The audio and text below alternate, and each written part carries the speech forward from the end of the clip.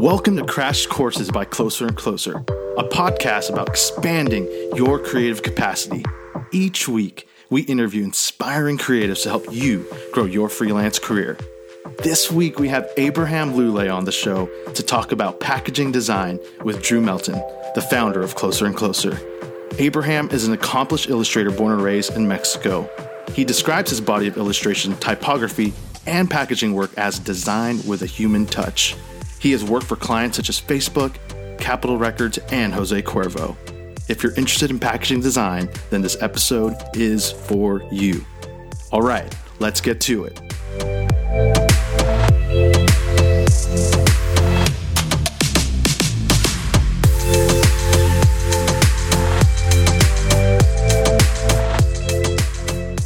Abraham was born and raised in Mexico.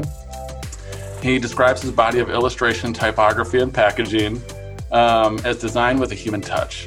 His spectrum of skills is flexible and ever-changing, bringing a truly unique craft that is undeniable in his work. He has been with Closer and Closer since September of 2019, and we absolutely love working with him. He's worked for clients such as Facebook, Capitol Records, Jose Cuervo, and Diego, and he's also a Typography Excellence Medalist and Type Directors Club nominee. They chose him to be an Ascender. So without further ado, Abraham, thank you so much for being on this crash course. You're number 2. You're the second one. Yeah. I know is kind of nerve-wracking because we're still figuring this out. But I would love for you to just tell us a little bit about who you are, your background. We all just want to know, who is Abraham Lule? Sure. And I mean, you did a great start on that. And to piggyback on that, on top of what you did, and what you said is pretty well said, what you said of who I am and what I do. I'm a Mexican graphic designer who came to New York to explore opportunities, working for more people. I came here actually to study motion graphics. So I think my path went a bit like that. I first studied advertising, then I studied graphic design. Then I moved here to study motion graphics. And then that led me into just being focused on packaging design, which includes like many other disciplines. We will talk more about that. But aside of the professional side, I am a 34-year-old person, this tall, doctor. I live in Queens. I love my neighborhood. I love being a part of Closer and Closer. And this is another fun fact. When Drew Melton reached out, I was such a fan of his work. I'm still his fan of what he does. But I literally had his work as references. And when he told me that it was a possibility for us to work together, it was like, wow, this is the dreams come true. And the rest of the story is that now we're here. Yeah. Well, I know you recently transitioned from being full-time. You were at Vault 49, and you recently transitioned to being freelance. I know for a lot of people, that's a common transition from being full-time to going freelance, and making that jump can be really challenging. Can you talk a little bit more about that transition and kind of your experience in-house, and then what sort of pushed you to make the jump?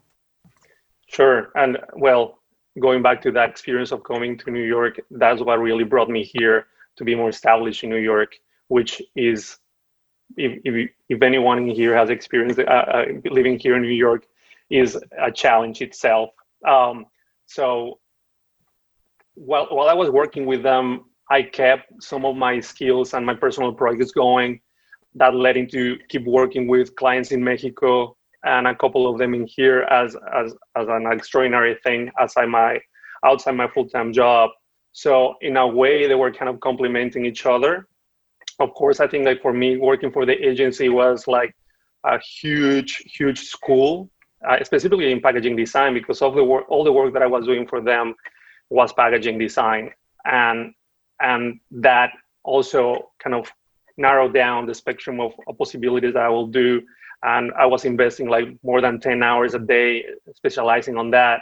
And eventually and naturally, that led me to start getting more projects, starting having conversations with you, and seeing like the other door. But of course, that other door imply not just having more professional knowledge in the industry, but having also like more political situations, like you are an immigrant here, what does that include, what does that imply, what are the efforts that you need to do in order to being an artist in this country. And so then at the end, these kind of two phases of professional work for the agency and freelance, they kind of were blending. So I was almost close to crazy working 24/7, and I found that was no longer achievable or healthy or a way to enjoy what I was doing. And I thought, well, in the agency I have achieved, we have plenty of good work. So now is my time to jump out of the nest. Yeah. And one thing I'm always fascinated by, being an agent in the industry and talking to lots of different artists, is what people learn when they're in-house. You know, I know everyone's eager to get to move to full-time freelance, but if you could think about one or two things that were really important skills that you learned during your time at Vault 49 or other in-house agencies, what would those be? Well, definitely work in collaboration. That is one. Like know that you are part of a team and you are part of a bigger team than just yourself. As a freelancer, probably you are just one man orchestrating everything or just one man show. When you work in an agency, it's not just yourself crafting it or directing. And so you need to be aware of that. And that was a huge realization for me. And I'm really glad that I experienced that with them. But also knowing, and this is something very important to me, is knowing when to talk and knowing when you're the talking, where you're the listener, because you are not going to be leading or giving comments about your work all the time. You need to know when is your time to just be in silence, listen, and let the director really direct the project. And that for me is also, well, going back to that collaboration, knowing how to be a good team member in a group. That's awesome. No, that's great. And I think that's a really important thing for any of us to think about, because it is easy to feel like we're just working on our own. But no matter what, as freelance artists, we're collaborators, right? We always have to be, we're collaborating with lots of different people who have different personalities and different ways of working. But learning how to be a good collaborator is such a, it's kind of an invisible skill, right? You can't see it in the portfolio necessarily, but it really does make a difference. I think that was really helpful to me. And just to add on that, of course, working on an agency, there's not just one style and way to do things. So I was doing like all the styles that you imagine. And having that flexibility also was really enlightening to know, oh, this is what I like, this is what I don't like. So when I'm by my own, I'm going to do things on this way. Yeah. No, whenever I see a portfolio where I see someone has a strong style, but I sometimes see this in the password protected portfolios of work that they maybe can't show, or that's a little more production oriented. Whenever I see a lot of depth in someone's work, that when I can see that they're adaptable and they can do other things, but that they've chosen a style, that to me is like a great sign. Because it's like they're not limited based on their abilities, they're limited because they've got a vision for their work. And so they use that vision to sort of adapt creatively. And I think that's awesome. But could you walk us through just a typical day for you in terms of freelance? I mean, typical nowadays with this situation might be at the moment my phone is telling me that my health goes from the bedroom to the desk and to the kitchen, and then again, so because you know how things are now. But in my routine, things that I do regardless of what is going on is starting my work day by hand. So I take my notebook, I start writing down like things that I need to do by like the day, like the clients I have, the things that I need to achieve by the day or by the week, which are the things that I need to prioritize. And then mixed with my breakfast, I start just sketching or getting a pen and just doodling things. One of the things that I always do is practicing my calligraphy, because I think that's a skill that really, really requires a lot of time. So once that's done, I just go into the email and start answering those emails that are waiting. So answering those emails and actually doing the job, like if it's something that I need to do on the computer, or if it's something that I need to, I don't know, like with project management in here that we need to do, or client meetings. So it's pretty much like that. If it's a presentation with a client on that day, I try to focus first on that, and then I move on to another project. Oh, okay, yeah. And what, being freelance for so many people, when we approach our day, it can be tough to stay on task because there is less of that structure. What are some of the challenges that you've had to sort of deal with in terms of managing your day as a freelancer? Well, the variety of projects, and I feel like when someone, like my clients, hire a designer, I am their designer, right? So probably they're just working with me as a designer, but for me, they're like, I have 6 clients, so probably for them it's just me. So the specialization, or like them being me, the only designer, I want to make them feel that I'm the only person. Like they have my attention, that I can be available for them. So of course, trying to do that is challenging because you need to do that by 8 or 6 or the amount of clients that you have, and you cannot always please too many kings. So that is a challenge. And then on top of that, you need to actually do the work, not just being present on the conversations. Yeah, no, totally. And then, I know you were you always into packaging design, or was that something that came about later? Yeah, I mean, I feel like I've always been attracted to packaging. I didn't know it was packaging, of course. But as I said, like I started studying advertising, and then I studied graphic design, and then I started leaning into typography, and then lettering, and then motion graphics, and then it has been like this roller coaster of disciplines. I have to say that it was until someone, and actually I knocked this door, and I was like, "Hey, I like your gin, and I would like to design your label." And you were like, "Get out of here! I have another designer already. I have a designer already." I was like, "All right." And then he actually ended up hiring me. And when I started doing that, that was really the opportunity for me to come here and work for Volt, because they were doing a ton of packaging design for spirits. And eventually, that was like one on top of another one. I can see that as a red thread when people like start specializing on things, like you start getting good at something, then your focus point is just narrows down again, and just start there, and more and more and more and more and more. And since then, I've been working just in packaging design for spirits. Yeah. So you started broad. You had a wide range of interests that you were following, and over time you started to narrow those down, and eventually it led to packaging. Yes. Yeah. And and in all fairness, like packaging includes a lot of disciplines, and I can see how I've been adapting what I collected in the past to what I do now. Yeah, no, that's great. And so the next question I had, you and I talked about this the other day.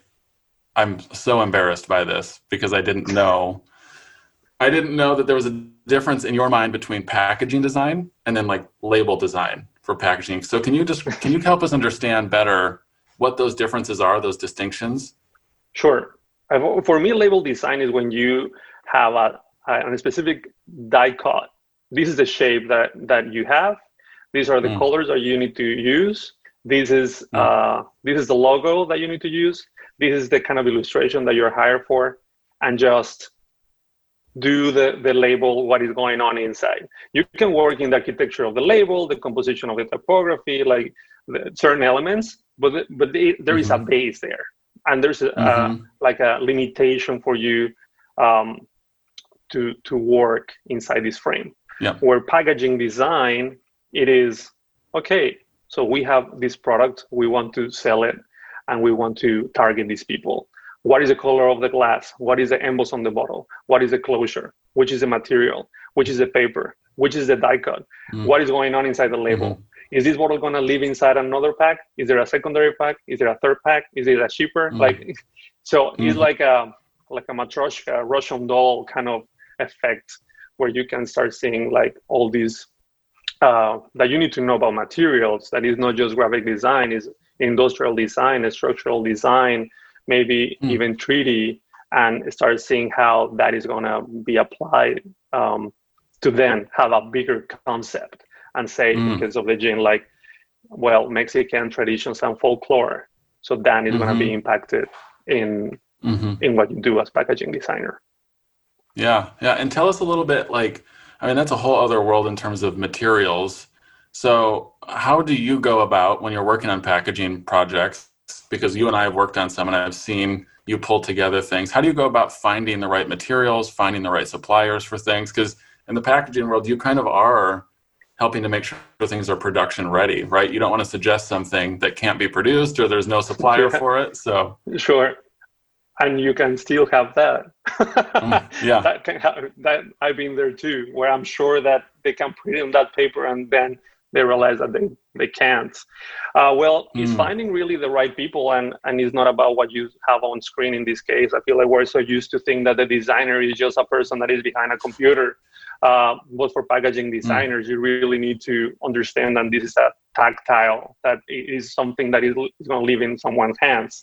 And as you said, doing the research from paper companies, glass companies, closure companies, people that is doing what your tools basically, and having that connection with them is very important. Like I have a list of people that I can reach out for paper and is doable for labels, and then I have another one that is for boxes. So those are for me the way I'm start building and designing the actual packaging with what I know that is doable. Yeah. And with that, if someone right now is working on a packaging project and they've been, given the task of sourcing materials, where should they start? Where should they go looking for these things? Well, that's a good question.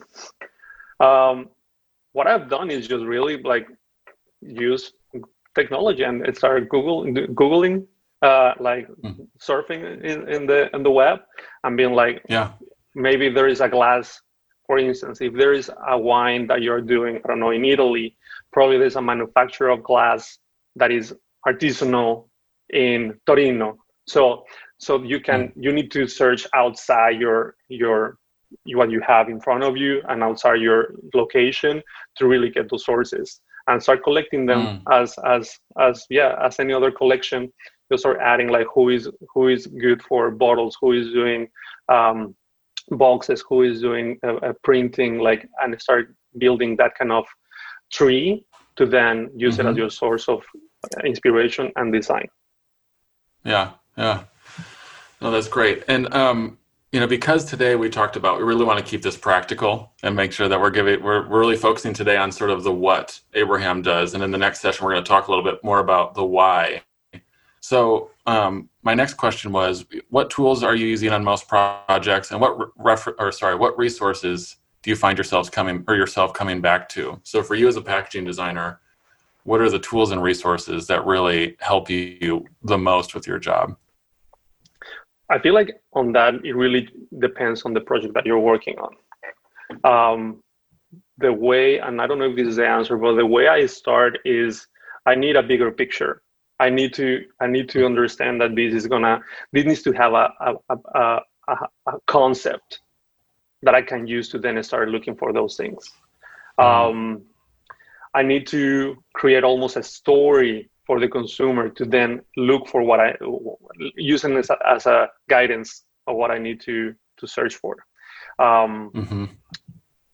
don't know if it is the correct answer, but if I can use an example, if I'm working on a cosmetic brand, I need to create first the concept of what is the cosmetic about, and then on top of that, see, okay, I need a structural designer that can do something that looks like a rock. So then the pack is like a stone.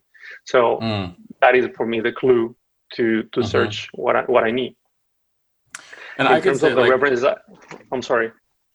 Oh, I was going to say, from me seeing your process over the past year, roughly, it's one of the tools that Abraham uses really, really well is the power of story. When he presents a concept, what always impressed me, there's some artists and they'll throw out like it depends on the project. Some art projects don't need a huge deck created to sort of explain the background.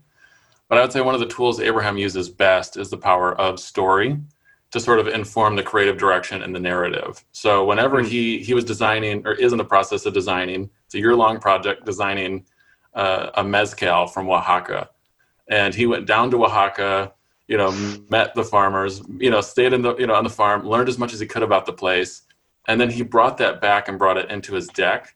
And that became kind of the foundation of the whole creative brief. So maybe this isn't a tool like Photoshop or Illustrator or something like that, but it is a tool that you bring into every project. Is you always start with the narrative that you're trying to tell the story of. Yeah, that is, and it's also for me what makes it is emotional connection to what we have on the hand, or what we can, the base and the foundation of what we do. I feel like without it, you'll have something that looks beautiful, but is not really identifiable to the brands or the users or the dreams of the company even. Yeah. Tell me about one of your favorite public, we've got a lot of pieces in the pipeline right now, but one of your favorite packaging projects that you've done to date? I think the gin, and it is one of my favorite, and it is going back to that conversation between label and packaging. Well, I did just the labeling for it. But that is one of my favorites. I remember when I was designing it, and by the way, that wasn't really like a brief kind of thing. That was just like, just go for it. And I was very free creatively, and I had a million ideas that I wanted to do. I really put a lot of effort and energy, and in the small details. I hand painted stuff. I think that for me, it felt like very close to in between personal and something commercial. So yeah, that being said, I think that's my favorite. I think also talks about Mexico that I love, and I can see how glorifies it and almost is a homage to the country. Yeah, and for those who are watching or listening, if you go to his website, it's the gin packaging. The labels, there's like one shot of the bottles, and they're kind of crossed in an X shape, and it's just a beautiful set of labels for a gin brand. Then that was one of your early packaging projects, correct? Yeah. And this is the door that I was telling you I knocked. I knocked the door, I got kicked out, and I ended up designing it once and then being hired to redesign that label, and that's what I did. So this is like the second run of my first design. Yeah. And one of the other questions is, for a lot of people listening, I'm guessing that in some level, they're involved in commercial art, whether they're a producer, buyer, art director, illustrator, whatever their, role is. One of the things that's comes up the most in freelance illustration or in freelance in general is pricing. So I'm curious to hear from you, why should a client spend money to have someone design their packaging and labels? It's obvious to us, but I would just kind of for someone who's listening and going, it's so hard to articulate why this is valuable. That's the constant wrestle is we have this much to spend and the designer goes, this is how much it should cost. How would you make that case to a client? I think it could really help people. So why to spend money on packaging design? Yeah. What is the value of it? If you're trying to sort of pitch someone on it, what's the value of it? I think it goes into the longevity of the brand. Your brand is going to have a better presence against competitors by doing this. And by hiring a packaging designer, you're just putting all this in one person who's gonna guide you with experience through the process. That isn't money. If someone is willing to do packaging, and I'm going to explain something after this about time, is something that you are going to invest anyway. You're just letting someone else orchestrating all the project and making decisions for you in order to have more a cohesive packaging design. And that goes into timing. I feel like nowadays we're so used to having something fast, like expedite everything. And that is also the difference. Packaging design most of the times cannot be rushed. Like to get it rushed, you need to use things that are like a template kind of thing. Like I need to use a box or a bottle that already exists. So that is starting just, I think, remove some of the value of the brand at the end in packaging or in general design is about identification. So by using things that are not just yours, you start just looking at as everyone else. You might be very successful, but might be someone else already using it. That I think that is the most like tangible, thing, like the asset to hire a packaging designer. Yeah. And how do you feel like, and you may or may not have an answer to this question, it just came to mind. How can freelancers do a better job of helping clients understand that value when they get a new inquiry, when a project comes in? I'll suggest to do like a small presentation or something that can help the client to understand what you're going to do or what you're capable of doing. It doesn't need to be actual projects. It can be, as I just expressed, like my knowledge in glass, or my knowledge in closures, or my knowledge in, I'll help you through all the process. We'll define together printing finishes, like something like that. Even listing the suppliers that might help the client to give you more confidence about leading the project. And of course, this knowledge will be shown in the price as well. Yeah. And I think if I can piggyback on what you're talking about, to me, and this is what you do so well, and one of the things I think you sort of integrate into your process so well is developing that narrative. Like when I'm pitching Abraham to clients, I'm like, you could hire an agency or you could hire Abraham. And both people are going to put, like, with an agency, you're going to get 4 different people working on the project, 5 different people, whatever, or 10, depending on the agency, or 20. But with Abraham, you're going to get one person's attention, and you're going to get all of his knowledge of the process. You're going to get all of his experience on the project, right? You're not just getting the artwork. And I think for a lot of designers and artists out there, I think we sometimes miss the opportunity to be a guide for our clients. I think a lot of times the clients come in and we kind of default to whoever makes the request first, right? In terms of, like, if a client comes in and says, I need this in a week, we go, okay, we'll figure it out. And we go back to, and try to do that.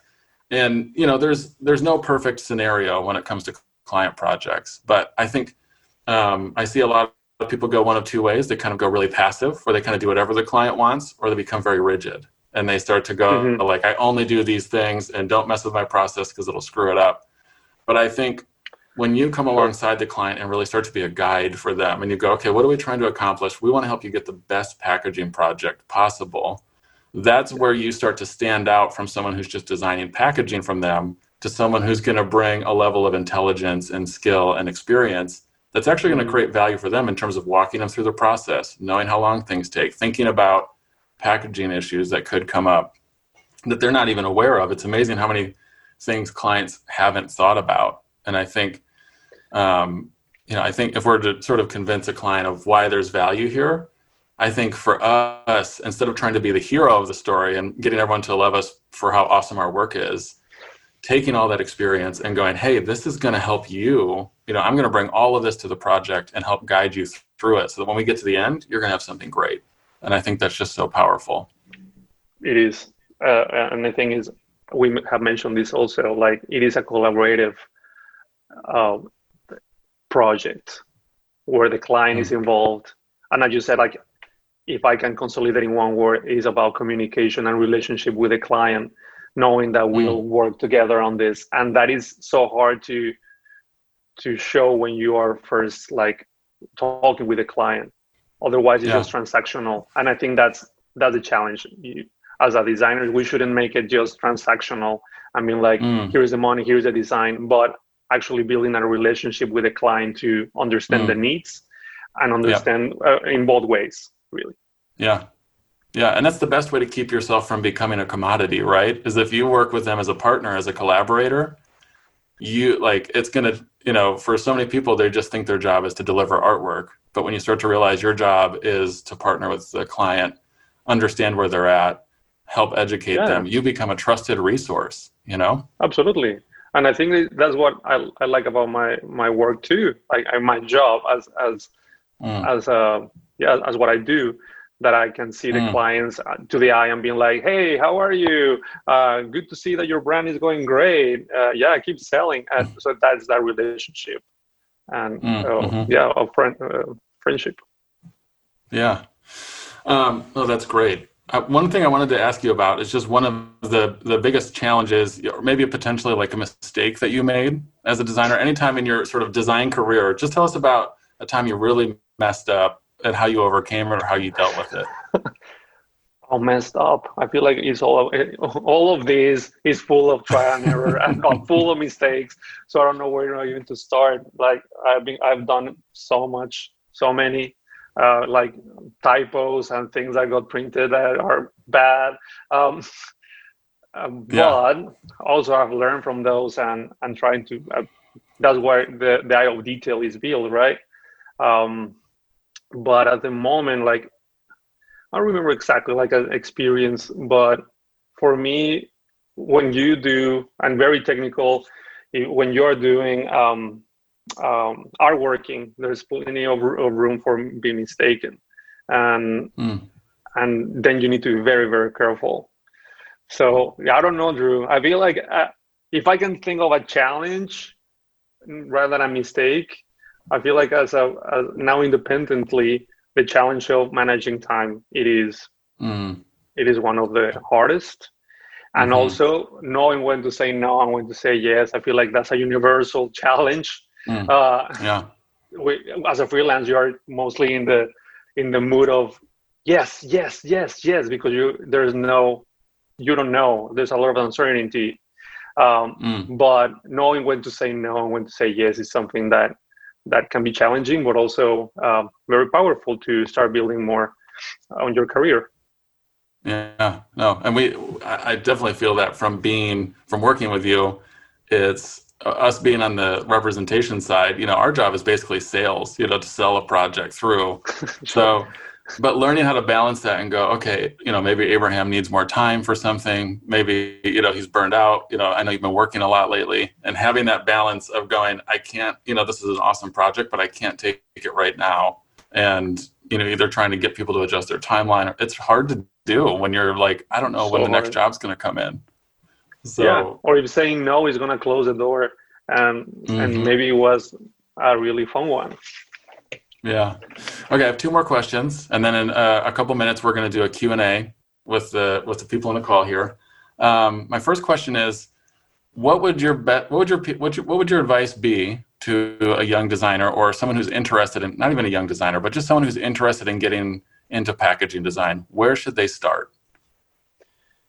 I feel like I started studying like self-interest in the discipline, but not aesthetically, but structurally. I'll go the other way to first do the heavy part of the structure and the materials and create all that canvas and all that world, and then slightly move into knowing how you can apply art in order to communicate something, and in this case, sell. And then interest in storytelling. Like for me, I think storytelling is one of the most fundamental tools in general in design. Being part of someone's life and being part of an environment and being present there. There's this thing that I like to remind myself that the gap between you and interacting with design when you wake up is less than seconds, is nothing. Like the interaction with design is all the time in everyone's life. So so I think that's something to keep in mind, and then start doing that research, and not just Googling that, because then you're going to have a plethora of beautiful design that is going to feel, I think, overwhelming. Yeah. And I think the beautiful thing about story is that no one can argue with a story, right? It's not a fact. It's not a, statement of anything absolute, but a story is what sort of we can all relate to. It's a universal language. Mm-hmm. And it transcends whatever discipline we're in. It connects people, for some people it makes them upset. And story is just it's powerful. And I remember being in art school, and it was like, you always start with the creative brief, right? Which a good creative brief should be the story, right? Here's what we're trying to do. Mm-hmm. Here's who we're trying to reach. Here's why it's important. And without that, it becomes very difficult to really create anything meaningful. Sure. Excellent words. All right. Done. Yeah. My last question is, what would you do if you weren't a freelance designer? If it wasn't a freelance designer, I will do something in filmmaking. I talking about storytelling. I love that, and I love the industry, and it's so inspiring. And again, like how everything is coordinated and is like a lot of people, and there's something fictional but also truthful, and you can see reality through something that is fictional. I love that. Yeah, filmmaking. What kind of films would you make? Oh, very dramatic, kind of telenovela style, but surrealistic and like artistically just. I love Pedro Almodóvar. If someone is in here and knows him, is a Spaniard film director. I love his work, so that's what comes to my mind. Something that it feels like very passionate but I don't know, in front of a Henry Matisse paint. Yeah. My only experience with telenovelas is we watched Jane the Virgin last year in the fall, and like we were obsessed with it, and we didn't know what this genre was. But you're right, like it was so dramatic, and they were obviously like, it was very, it was tongue in cheek, and it was meant to be sort of the most exaggerated version of a telenovela. But like, it was so fun. Like me and my wife watched all of it, like just binged it in like a couple months. So it's a great genre. I love it.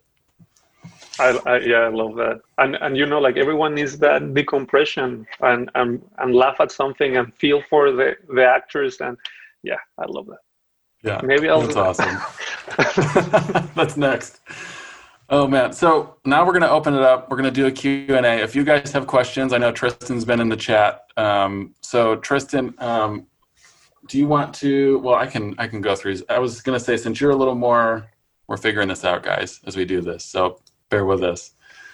Tristan, do you actually want to moderate the Q&A because you've been watching it? Absolutely. Hello, awesome. Everyone. How cool was getting to know Abraham Lule, part 1 of packaging design? I learned so much, and seeing you want to become a filmmaker, or if you weren't doing this, that is mind-blowing to me. So I'm casting right now. Are you? I think you should, given that we're all kind of in this interesting season, we should totally see an indie film from Abraham Lule. I'd watch it. So our first question is from Natalia, and she says, "Hola, what has been your process of successfully being able to say no?"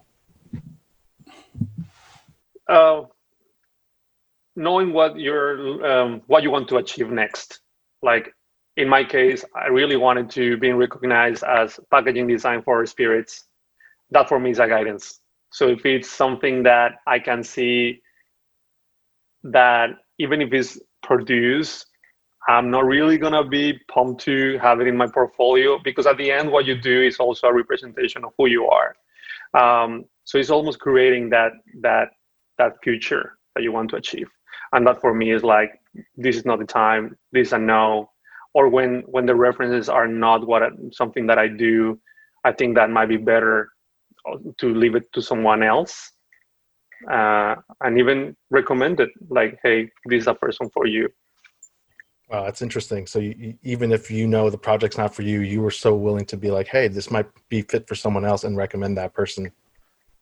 Yeah, for sure. I think that's the best way to start also building relationship with the community. Yeah, because a lot of what you said in the first part of this is all about collaboration and partnering with others. So that's interesting that it also comes into things like the beginning process of a project or an inquiry. The second part of her question is also, do you think where you are now was an intentional road, or were you creating portfolios specifically to get the projects you're getting now, or is it more of an organic process that led you to where you are now? Completely organic. Completely organic.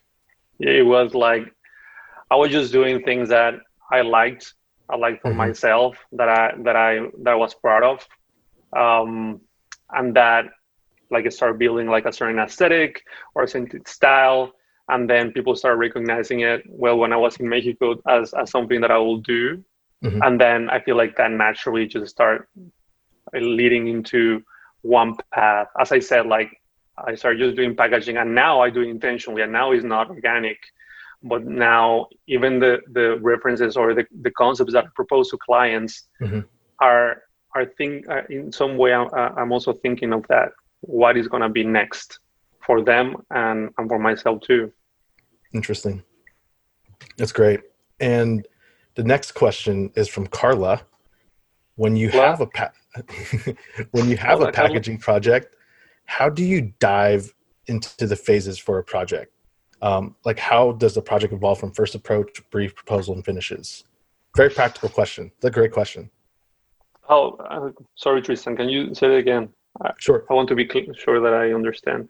Yeah. When you have a packaging project, how do you dive into the phases for a project? Like how the project evolves from the beginning, the inquiry, the approach, the brief, the proposals, and then the finishes of it. Right. Normally is conversation with the client about the needs, practical needs of what it is, like what they need to get done. Why? What is the reason why I'm being hired? I want to understand that. You can guys hear me? I froze. I think I frozen. Understanding that, and then going to more the storytelling, and start collecting these finishes and tools that I mentioned at the beginning. Then actually doing the design with sketches, and also Drew can agree with me. My sketches are really rough sketches. They are not polished sketches. So the client will see really the skeleton of my design. And then once everything is laid out there, like all the cards on the table, I'll chat with the client on what is the best way to go. They select one. And then I start just really designing on the computer, like having slightly more polished design. But that is just 10% of what is packaging design. Once that's done, 90% of the work is trying to produce it as we imagine it and get it in the hand as we plan it. Wow. So we have another question from Eddie. Do you have any packaging design pet peeves? Things you see in real life that annoy you? It's a funny question. Packaging design projects. Like your pet peeves, some things that bug you. That I've seen that I really don't like? Sure. Oh, so many. Well, the one thing that I really don't like is I see that people is not following sustainability, that are just creating trash. Like packaging should not be just trash. Like, and I see that connection of like people that is still using a lot of plastic by the sake of using plastic, or just saving some box. That really bugs me. Like that is really annoying, because nowadays with the culture that we have, we all know what we need to do. So it's a social responsibility to as designers to keep doing what is best for the client and also for the world. Like you don't want these to not be recyclable, or just something that goes in trash and creates more pollution. That is something that I won't mention brands. I'm sorry. It will be so much interesting, right? That's great. I love that. We won't mention names. We have another question here from Roberta. What is your dream company to design for? There is a distillery in Scotland called Eden Mill. I would love to work for them. I also would love, and this is not a client, well, maybe collaborate with this studio, Orson Bavieri in Europe. I really like their work. And doing something with a Austin company, an Austin startup. I love to work for startups. So yeah, I would love to do something for the US that is from that region. I really like their aesthetic. And there's a soap company that is called, I forgot their name and I have it here. I forgot their name. But I love her work. I'll send the link. I love that. Wait. Klaus Oporto work. It is amazing, and it is a really old-fashioned company, but the packaging is stunning. Wow. Great. Thank you. We have quite a few, and we're gonna try to get to all of them. But Sneha said, have you ever intentionally approached a certain brand with the reference of a self-initiated project, keeping a similar brand aesthetic in mind? And if not, what would you suggest to newcomers? Yes. I mean, like using my personal work for a product. Yeah. Mm-hmm. I think so. Yeah. I feel like I do that now, and I did that also when I was working for Volt 49. Faster then, like it might not fit, and then you start polishing it, and that might lead you to a different aesthetic, and style. But that will be like the smoothest and friendliest way to start swimming in someone else's pools, you know. So. Yeah, definitely I have done that. And I also know what is if I need to be faster, I know which skill I can use to be faster. If it's doing something, I know that I can be faster using my hands. So I'll start doing something that it feels more crafted and it feels more, with that certain aesthetic. And that might not work, but that is the starting of the project. If the client tells me like, hey, this is not what I was looking for, at least I know that I have used that resource and I can move on. Very cool. Can I make a comment on that really quick in terms of the sort of the usefulness of failure, for lack of a better term? I think sometimes people are trying to get it right too early. You were talking about rough sketches earlier on in one of your answers. And something I'm always telling artists is sometimes I can see them working too hard on the early sketches. And sometimes I think we miss out on the value of failure as a part of the process. I think we see it as a problem that we need to get rid of, rather than seeing it at, like you just said, you basically can kind of, it gets you started. And even if the feedback is negative or corrective, you can still pivot, and it kind of tells you what not to work on. And so I think for so many freelancers, that's such an important thing to really think about, is we're not trying to avoid failure. Failure is a tool. Absolutely. Yeah. And I think also, it makes you feel more relaxed the next time you do it. Like you know what now what is a no, so you have even more clues to what is a yes. It's cool. Failure is hard, but it's also a great experience and a great lesson. Something that we've always been taught by Drew as being part of the staff here. It's to kind of embrace it. Cool. We have two good ones. I think one of them from Ruan is a little bit more geared toward you, Abraham, and then Grant. I feel like, Drew, you can definitely put your own spin on this question. But for Ruan, hello from Brazil. How do you stay in touch with other designers and keep improving your skills working from home? That's a great question. And I have to say, well, now we are like Closer and Closer is one of the best tools ever to do that. Like, you can always, and it is something that I did in the past and I still do, if I like someone else's work, I try to send them an email and say like, hey, I love your work. Wow. And just to feel that is like I'm more connected with them, or they know what I think of their work. But Closer and Closer as well is a great roster, and there's such the amount of talent there is huge. So if you have a question or something, you can always reach out to them. And they're very friendly, and they can give you feedback, or just having a chat about life. That is just refreshing for for the designer that is in captivity as I am now. So yeah, but I also feel like it's similar to what I was saying with the searching for tools. Mm-hmm. Don't limit yourself to just search on well-known platforms. Yeah. Look for the odd. Look for who is not being looked at, or for something rare, something that is not at the reach of your hand, because it might lead to another connection, or it might be a new friend or a new aesthetic that you don't know. I think that for me is something that I would like to do more. I haven't done it recently because of lack of time, but I have the interest of keep doing it.